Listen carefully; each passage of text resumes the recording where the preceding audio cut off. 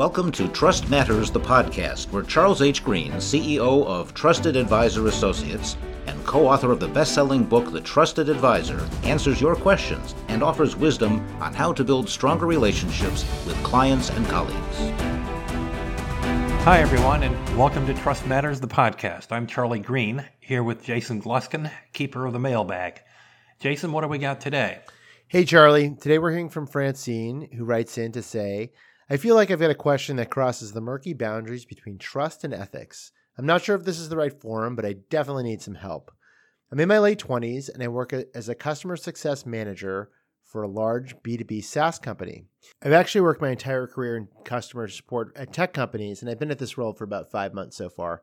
So I really like our products. That's not the issue, but the problem is how we help our customers that have problems. The more I see, the more an ick factor comes to the surface. There's the usual tension between sales and post-sale support, but there's actually a bigger issue here. I'm finding that we built into the process a lot of subtle ways to actually discourage customers from reporting issues, from initiating customer requests, and from solving problems because it can take up a lot of engineering time. I just don't think we invest enough in customer support, and the general attitude is almost anti-customer. Reducing customer contacts and support call time via self-serve and automation is the pillar of the product strategy for operational savings. So I hear the old line often that if it weren't for some pain-in-the-butt customers, this would be a great job.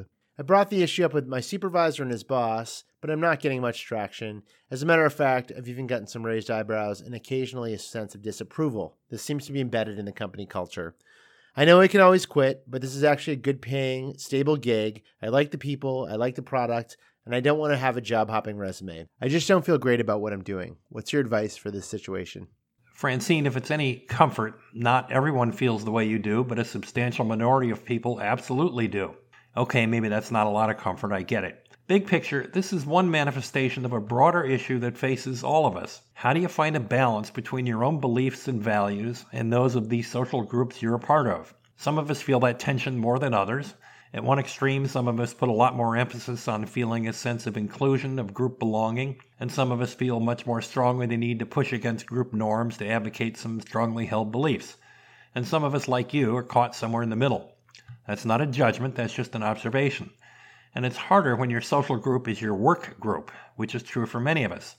It means your economic livelihood is tied up in your sense of social well-being. As Google's Project Aristotle pointed out, particularly in intense tech environments, the essence of high-performing teams is to have that sense of belonging and emotional safety among the participants.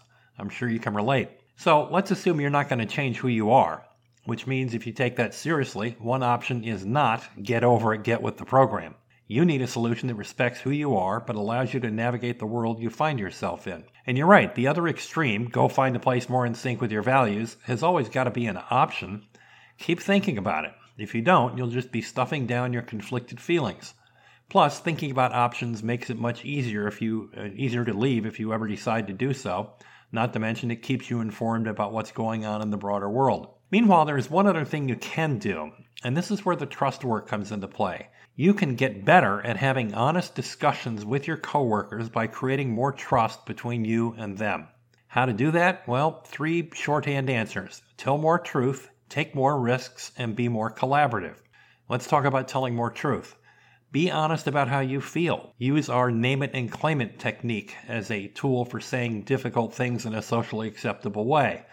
For example, at the risk of sounding like I'm a doubting Thomas or a nervous Nellie, aren't there some customer unfriendly components of that policy? As to taking more risks, ask more people how they feel about the concerns that you see. Even a little more risky, ask them how they feel about the fact that you feel concerned about these ideas. Make sure you're coming from a place of curiosity, not just market research. If you're going to ask people their opinions, be prepared to respect them. And finally, be more collaborative. If you're going to bring up criticisms, try to have some constructive solutions at hand as well. And the more clear the value of those solutions, the better. Look for ways that being more customer-centric can clearly benefit your employer as well. Now, if you start to get resistance from management, don't respond by feeling threatened and fighting back. Instead, use that as an opportunity to engage and to state the issue in a constructive way. You might say something like, "Thanks for raising your concerns. I'm trying to find a way to articulate some concerns myself. while staying fully and respectfully within the system. I know you're not trying to shut me down, so help me please to find some ways to properly and respectfully discuss these issues in ways that are seen as constructive. That's certainly what I'm trying to do here. Now, as you know, these are far from silver bullet solutions. There are no silver bullets, let's be clear. But these little techniques do make a difference if you practice them in good faith and with good intentions. You're not looking to be an internal saboteur. You're looking to make the best situation for all concerned. And if none of these work, well, your case for looking elsewhere just got a whole lot easier. You've been listening to the Trust Matters podcast with Charles H. Green.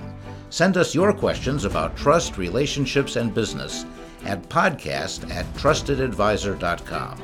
And visit trustedadvisor.com for tons of free articles, videos, and more.